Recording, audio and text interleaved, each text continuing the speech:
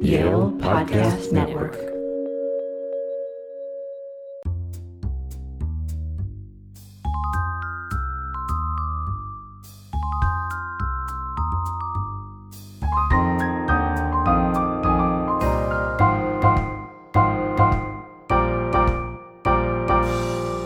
A 30th century toxic jungle, a bathhouse for tired gods, a red-haired fish girl, and a furry woodland spirit. What do these things have in common? They all spring from the mind of one of the greatest living animators, Hayao Miyazaki. Hi everyone, this is the Yale University Press podcast. I'm Michael Hoke. Joining me today to talk about Miyazaki and anime is Susan Napier, a professor of Japanese studies at Tufts and an anime expert. Her latest book is Miyazaki World, A Life in Art. Susan, thank you for coming on. My pleasure. Thank you. What distinguishes anime, first of all, as a specific genre of animation versus, say, something old and hand-drawn like the old Disney films? Anime is, we usually use anime to mean Japanese animation. And what does that mean if you kind of break it down? First of all, it's animation, just as Disney is, or Warner Brothers, or Pixar. But in the case of Japanese animation, there are some important differences related to basically technique, style, and themes. So one of the things that people notice if they're used to something like Disney, which is very flowing and kind of the sort of a three-dimensional quality to the characters, the human and animal characters, is that anime can seem more jumpy, has less complex body and facial types, and has a different kind of dynamic to it. Not necessarily worse, but just different. And people notice it. You pick up on it even unconsciously. And one of the key reasons behind that is that in traditional animation, particularly such as a studio like Disney, which has a very big budget, you are using 24 frames a second when you animate, which is a lot of frames, and that means that movement can come across very naturally, and as I say, very smoothly. In Japan, because they just didn't have that kind of budget when they were starting out in the late 50s and early 60s, they had roughly half that many frames per second, like 12 or sometimes 8. And so you don't have the kind of river-like quality of flow. You have movement that's much quicker and kind of sharper, almost jerkier. And many people that's sort of one of the key aspects of anime style. In some cases, you don't even have 12. You can kind of change frames within that, and to make a very, as I say, a really dynamic quality to it. That's sort of the basic technique right there. Also, Disney, for example, would use rotoscoping. It would actually build its characters around real life models, whereas in Japanese animation, it's all coming from the head. Which I think it can be very liberating, because you'll often have very, very out there characters, all kinds of fascinating designs, a lot of metamorphosis. It's in a way a kind of freer sort of animation. I'd say that sort of goes into style, which is they are of course constrained because they can't be as dense as American animation, so that they will do things kind of shortcuts to make emotions more obvious. If you can't have really complex expressions, what do? Well, for example, the eyes. The eyes are considered the window of the soul, and many people have noticed how Japanese anime characters often have huge eyes, and it's because this way you can, if you're an animator, you can have lots of expression, the welling of tears, the kind of just a glow in the eye, a radiance that will show a character's feelings without having to use a lot of sophisticated animation. Another thing that's a visual aspect of animation that's really very delightful to people, of anime that's very delightful to people, is that you have really often just wonderful, very carefully drawn settings. And this is one of the great appeals of anime to people, that you have not so much characters, but characters in a background that's beautifully realized. And of course, if I can put in a plug for my favorite animator, Miyazaki, his background They're just exceptional. And they are hand-drawn, by the way. He really, even now, still hand-draws most of his material. And he's a very good artist. And the backgrounds he has castles, he has mountains, he has the sea, and they're just sumptuously realized. They're kind of immersive worlds that you can kind of just go into because he does such detail and such beautiful colors and just richness of design. And is that richness of design what makes Miyazaki different from other animators, even other people, say, in Japan doing anime? Wow, that's an interesting question. I would say generally anime does have really good designs. You have a very strong pictorial tradition in Japanese culture, from at least the 8th century on. So the people who are doing animation in Japan tend to be very good artists, and they do enjoy creating very distinctive backgrounds, which often have a kind of emotional resonance that I think is really quite lacking in a lot of American animation. But having said that, I think in Miyazaki's case, I said he still really throughout most of his career has done hand drawing and just thousands, tens of thousands of pictures of certain cells that storyboards that he's created, and he draws very, very rapidly. That was one reason why he got his first job back in the early 60s as a young animator. But he also draws with great authority and skill, and really is able to. I think he has an enormous visual imagination and also a lot of visual erudition. He knows his stuff. He knows Goya. He knows. He's got a picture on his wall from the Tate Gallery in London by the painter Millet of Ophelia in lying backwards as she's kind of drowning herself in Hamlet, and he actually used that picture as an inspiration for one of his most recent films, Ponyo. So he's not just kind of drawing it just from his head. He also has this enormous background, just having grown up in Japan and being able to get access to a lot of good art, both Japanese and Western. Something I've always been interested in is this idea of a pillow shot in Japanese cinema. Oh, yeah. Which is this sort of shot. It's almost like a pause between two scenes. Oftentimes, it's, say, a shot of scenery. Miyazaki uses them a lot. Where does this come from, and why do animators use that? Yeah, the pillow shot is a kind of wonderful idea, and it is often kind of surprising to Western audiences because they want narratives to move quickly. They want every scene to kind of continue the narrative to make a point, and the pillow shot is often a moment of reflection when the camera moves away from the main characters into something quite different. And it's actually not out of anime. It comes, the most famous practitioner is a Japanese director, but he's a live-action film director named Yasujiro Ozu. And Ozu did beautiful family domestic dramas, often very, very plaintive, melancholy, but also very beautiful. But you'd have a scene like a father coming home from his daughter's wedding, and he's a widower. He's coming home to an empty house. And we see the camera follows him, and he sits down in a chair, and he starts peeling an apple. And then he looks up, and he looks at a vase in the other room, and we see the vase. And the vase has no particular symbolic meaning. It's not some, symbol vase. It's just a vase. And, so you have this kind of moment of sort of deep intensity followed by another different kind of moment that allows you a little bit of a rest as a viewer to kind of take in a different kind of aspect of the world, that there is a larger world around you.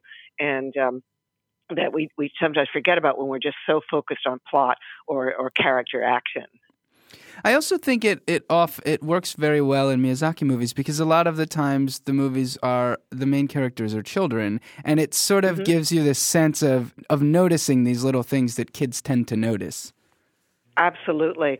I have a couple of favorite scenes. One is in Miyazaki's Totoro when the youngest, it's about two little sisters who are moved to the country because their mother is sick, and the younger sister, May, is out on a spring day just kind of hanging out. Her father is a professor, and he's grading papers in his study. And she just kind of lies there for a while looking at stuff. And we see, again, the camera cuts away to an insect. I think it's a snail or something going up a plant, and just very slowly, some kind of flower. And it's very interesting. According to one Japanese critic I read, this is actually kind of an homage to, I think, is it Robert Burns? Robert Browning, sorry. God's in his heaven, all's right in the world. And something, the snail is on the thorn. The idea of a beautiful morning with an insect crawling up a plant.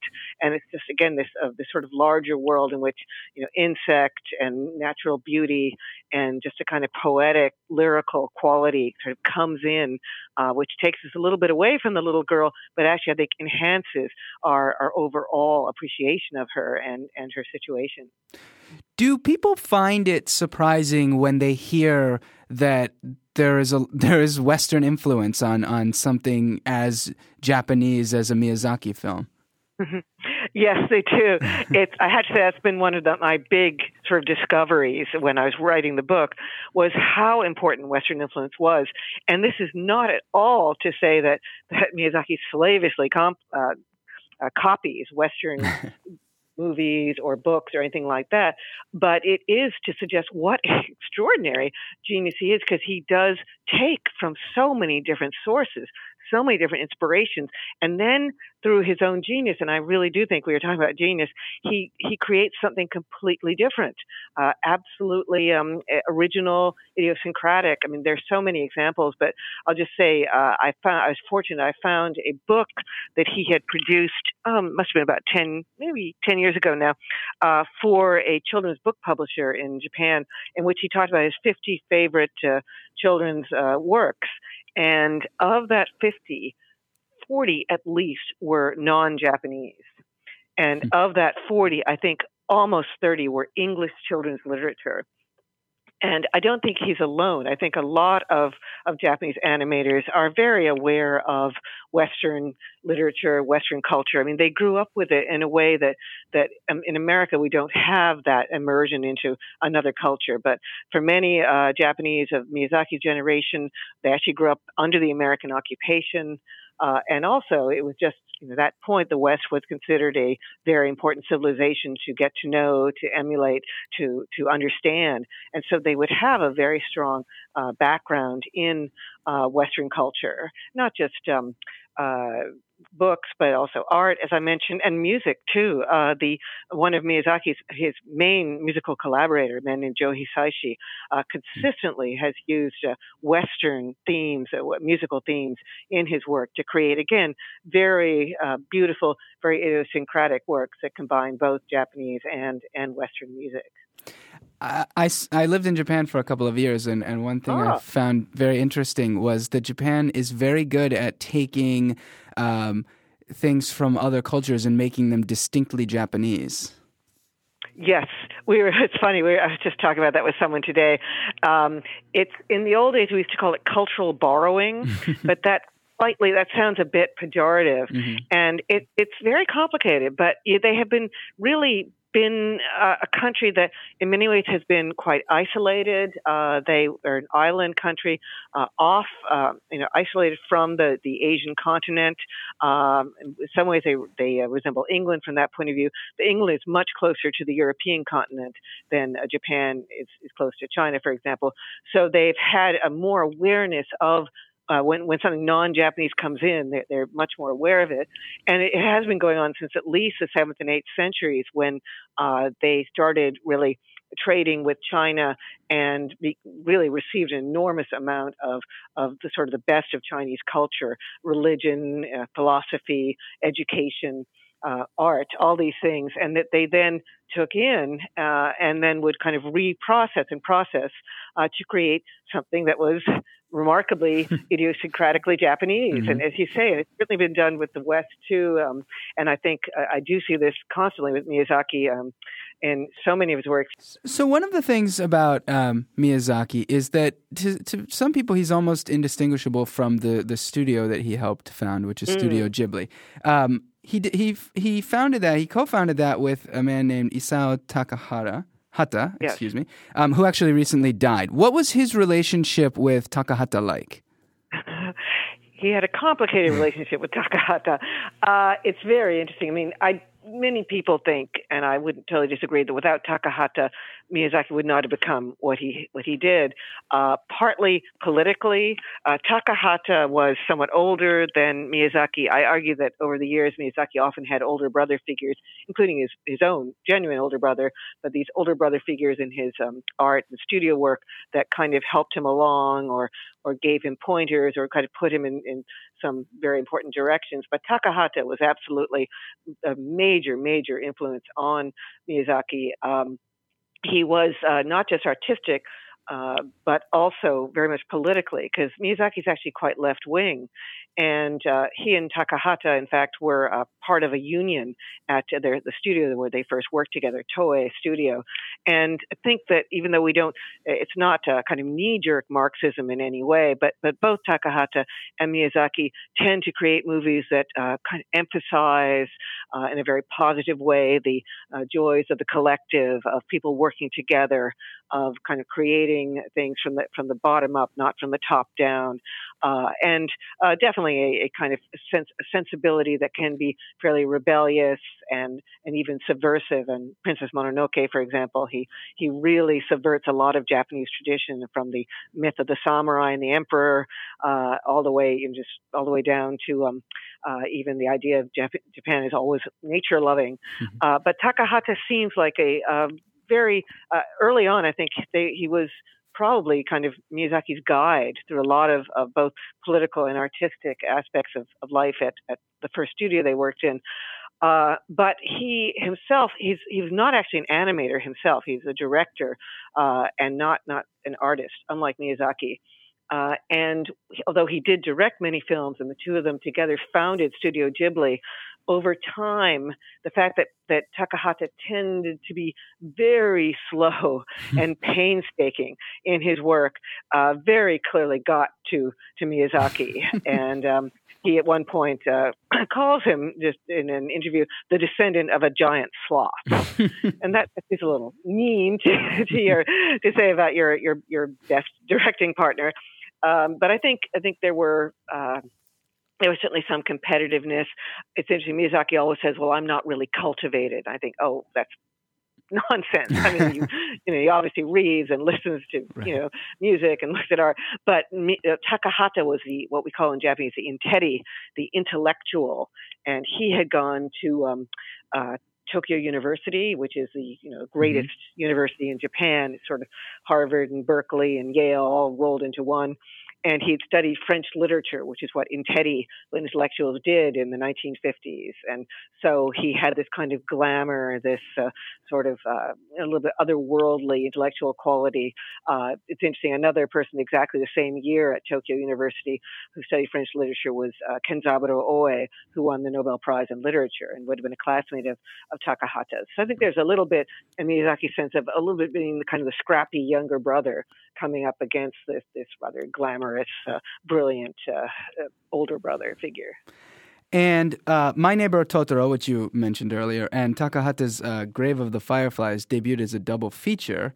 And for those who haven't seen both, Totoro is a very light, sort of whimsical movie about children and these sort of imaginary creatures, possibly imaginary. And Grave of the Fireflies is this very heavy movie about wartime Japan. How was this double billing received by audiences? And what did releasing these two movies together, was this a statement by Ghibli? Did this do something for the profile of Ghibli as a studio? Wow. Well, putting together on a double bill My Neighbor Totoro and Grave of Fireflies is perhaps not the best decision that Ghibli ever made. They are, as you said, such different films in terms of emotional effect. I mean, you walk out of Grave of Fireflies. I mean, even the title, Grave of Fireflies, gives it away. This is not going to be about a film about people living happily ever after. By the way, that's another thing that often people notice about Japanese anime, that sometimes the good guys die. Sometimes people don't live happily ever after. And I think that's a very important, actually an interesting part of anime's appeal, that in strange way, it's more emotionally realistic. But in Grave of Fireflies, it's a painfully realistic movie of two children who are trying to survive in war-torn Japan. I mean, literally torn by war. They're the victims of the terrible fire bombings of the last year of the war. They're trying to live by themselves in a little kind of hideout near the river, and inevitably the boy is, I think, 14 or 15. His little sister is 5. He really can't cope. He can't take care of her. He can't protect her, and he can't even protect himself. And so the movie ends just strikingly sadly. And then in contrast, you have, as you said, this much more lighthearted, whimsical film of Totoro, in which you have, again, a sibling pair, these two sisters. But they have their own traumatic issues because they're dealing with this sick mother, but they are able to find solace and a certain amount of joy through their friendship with a perhaps imaginary creature named Totoro, who's very furry and large and clearly benign. We're made sure that you realize he's benign, but he really is someone who helps out. And so you don't have a dark ending. You may have little bits of darkness there, but not nearly the kind of overall sadness that is instilled in Grave of Fireflies. So I know I'm not really sure why they chose to put those two together. It didn't end up being very successful commercially, and I think that was partly because they were such different emotionally toned movies that people really would be scratching their heads about what kind of takeaway, as we say now, they would be getting from these films. And for a while, in fact, Ghibli was in deep trouble. It had one reasonable, just before Ghibli, they had one major hit, this movie, Nausicaa, The Valley of Wind, which had allowed them to fund the studio. But then, and they really didn't do that well with subsequent ones for quite a while. It was only when really you had video and VHS that Totoro really started coming into its own. And I might also add the willingness to market cuddly Totoro dolls, because for a long time Ghibli was against that. They didn't want to go that kind of commercialized route. But somebody persuaded them and said, "Oh, look, Totoro's so cute. Let's make a doll about him." And that it worked. I mean, they're incredibly popular. I have to admit, I own 5 Totoros myself, and probably would own more if I lived in Japan. So yeah, I mean, there's sort of funny little things that happen that make something iconic. And clearly, Totoro took a while to build, and then it's now considered. I read a book in Japanese with the really kind of cute, but often a little bit surprising title. The book is called "For Those Who Have Seen Totoro 100 Times and Still Haven't Gotten Sick of It."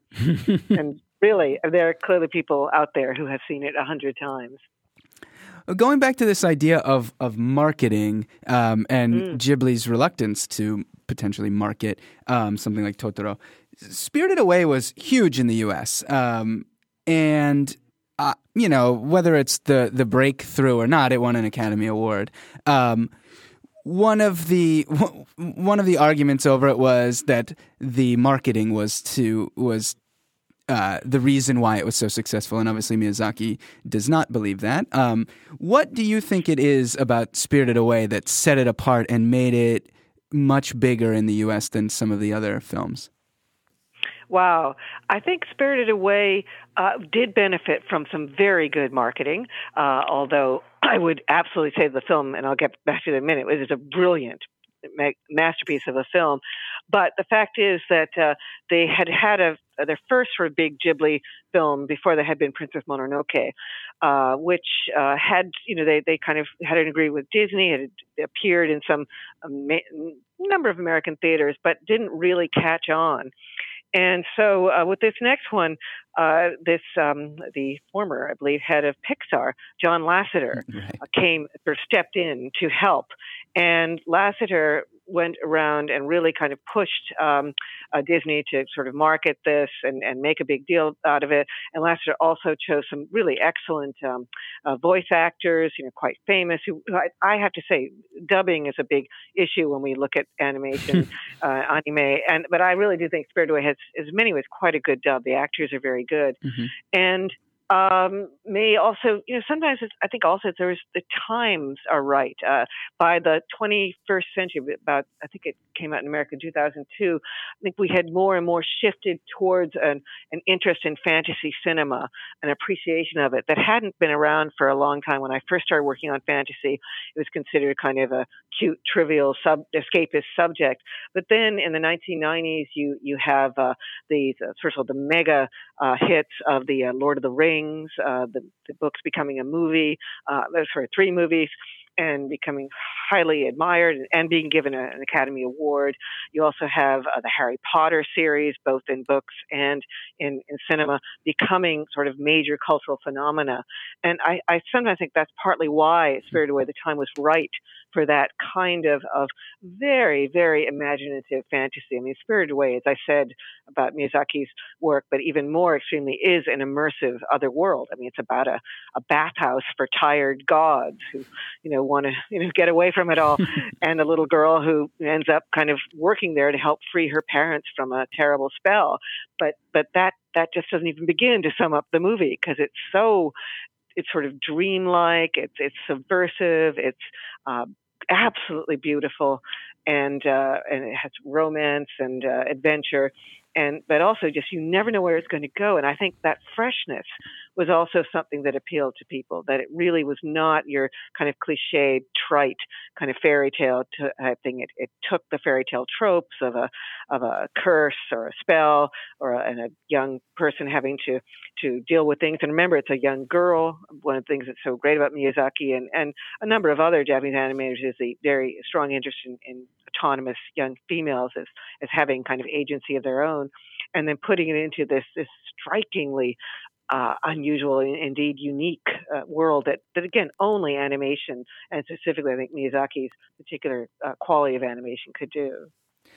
And you mentioned earlier a movie called Nausicaa, in the Valley of the Wind. That was actually, if I'm remembering correctly, released at some point in the U.S., but badly. And did this lead to some sort of falling out between Miyazaki and U.S. markets? I feel like they re-edited it in a way that made it almost a completely different film. Yeah, this is one of the great tragedies, perhaps, of anime, although in the long run, things did work out. But yeah, Nausicaa, the Valley of the Wind is an extraordinary movie. Again, I keep saying this. It was made in 1982, I think, in Japan, or I think the movie came out in 1984. It was based on a manga by Miyazaki, but it has a very, very interesting, impressive, smart, scientific, skilled female protagonist. And this is in the 1980s when Japan, not just Japan, but America would have had nobody like this. I mean, now we have Katniss Everdeen and Wonder Woman, but really this was quite unique. And so it was very unfortunate that it didn't get the kind of treatment it really should have had in America. And the people have said, I haven't actually seen it, that it was quite butchered, that they just changed so much. And this, by the way, is part of a tradition in American kind of interrelationships or relationships with Japanese animation, is that often American studios would take anime and just sort of casually cut and then put a completely new sequence in, or just take from something else and actually create one sort of series out of 2 different series and just show it because they felt they could get away with it. It was all strange and Japanese or whatever. And so this was very, very embittering to Miyazaki to have his baby, his one of his great creations. As I said, it wasn't just a movie; it was also a manga that ultimately became a 1,000-page long manga. It's really a manga masterpiece. So that was very upsetting to Miyazaki, and I think it made them all very gun shy about distribution in America or in the West. And there's another great story, which I believe is true, that when Princess Mononoke was brought to the States, I think it was Miramax, Harvey Weinstein, who was the sort of associated with bringing it in and marketing it and distributing it. And there was talk at Miramax about, isn't this a bit long? Because it is rather a long film. It's 2 hours and 20 minutes, and that's unusual for an animated film. And people don't necessarily want to watch for that long. And so they said, well, can't we cut it? And the story is that the very irrepressible and assertive producer of Ghibli, a man named Toshio Suzuki, sent Weinstein a samurai sword with the message, "No cuts." And apparently they got the message, so they didn't cut it. So is Miyazaki as recognized internationally as he should be? Oh, that's an interesting question. He is remarkably well recognized internationally. I mean, I was in Paris, it must have been, goodness, maybe 10, 15 years ago. And I just happened to notice on a street lamp a poster for an exhibition of Miyazaki and a great French design or really comic artist, a graphic novel artist named Mobius, or his nickname is Mobius. And they were having a big exhibition of Mobius and Miyazaki at the Musée de la Monnaie, which is no slouchy little museum, by the side of the road kind of thing. It's a huge, fancy palace of a museum, and it was a beautiful exhibition. And that was, as I said, at least 15 years ago, maybe even more. So already at that time, I mean, generally, anime actually has had a very good influence, very strong influence in European countries, Spain, France, actually Russia too. It's very popular there, and Miyazaki in particular is seen very much in very kind of godlike terms. I mean, there are at least a couple of books in French on Miyazaki. It's also in the rest of the world outside of Europe. He's extremely popular in China. Again, this is about 10 years ago. I gave a talk in Beijing on Miyazaki. I mean, this is a man who is highly recognized. But to get back to your question, is he recognized as much as he should be? That's tricky. I think one thing that I do appreciate so much about Miyazaki and about anime in general is something I said earlier, which is that it's not always upbeat. It's not always the happy ever after kind of movie making that we have in Hollywood. And that has its good points and its bad points. The good point is that it's emotionally challenging and involving in a very different way. And I think it speaks to young people who are dealing with a complex world that is often far more ambiguous than a happily ever after ending can kind of respond to. But at the same time, it can make the average American moviegoer uneasy. Again, to Miyazaki in particular, doesn't really like giving obvious villains and obvious heroes. He likes complex individuals who have good points and bad points, and that again is a pleasure if you're enjoying that kind of subtle, nuanced kind of presentation of humanity. But if you want something more, no offense to the Marvel universe, but more like that in terms of good versus really, really bad, that's not what Miyazaki's giving us. And so I'm not sure if he'll ever be as appreciated as I think he should be. But then, that's true of a lot of really great and talented artists. Do you have a favorite Miyazaki movie? Can you pick one? It's really hard. I was just talking to a Harvard student group who are in the arts. There's a movie called Porco Rosso. Are you familiar with that one? Mm-hmm. It's really different. It's a hybrid movie. It was originally supposed to be made for JAL, Japan Airlines, and it was going to be a 40-minute movie aimed at businessmen who, as Miyazaki memorably put it, whose brains had turned to tofu on a long international flight. So it's originally kind of very hijink, very picaresque, but over time it went from a 40-minute movie about a World War I aviator who flies around the Adriatic and happens to have the face of a pig, hence the name Porco Rosso, with all kinds of picaresque hijinks adventures as he flies around his little seaplane. It's all very cute and fun, to a really interesting kind of meditation on what it is to be a middle-aged male. And because we begin to realize that, why does this guy, he used to have a human face, why does he have the face of a pig? And when I first saw this very popular animated series, or very well-regarded animation series in America, BoJack Horseman, I couldn't help thinking, I wonder if they ever saw Porco Rosso, because BoJack Horseman has a middle-aged torso, of course. a middle-aged animal man, yeah. Absolutely, with a lot of, complex feelings. And so it's so interesting because the movie is great fun. The flight scenes, they have a lot of dog fights between seaplanes are just beautifully done. You have two very interesting female characters, an older woman who's a chanteuse. She runs her own nightclub and hotel, and she's very sophisticated, yet has, a dark past. And then a younger, very feisty young woman who's a really good mechanic who helps fix planes. And so you have this very interesting sort of romance plus friendship in this, which is a great pleasure. And yet you also have this sort of yearning melancholy. And one of the central theme songs of the movie is actually a song from the Paris Commune of, I think it's 1878, which was a kind of collective rebellion in Paris, where people were trying to kind of put in Marxist principles and have a sort of egalitarian, relatively unsexist society in Paris against the government. And of course, it was destroyed in 2 months, and people were massacred, put in jail and executed. But there's a song from it, Le Temps des Cerises, the Time of the Cherries. And almost the first thing you hear in the movie is this song, The Time of the Cherries, sort of coming out of a radio that the Porco Rosso, this aviator with the face of a pig, is listening to as he sits on a beach in the Adriatic in 1929.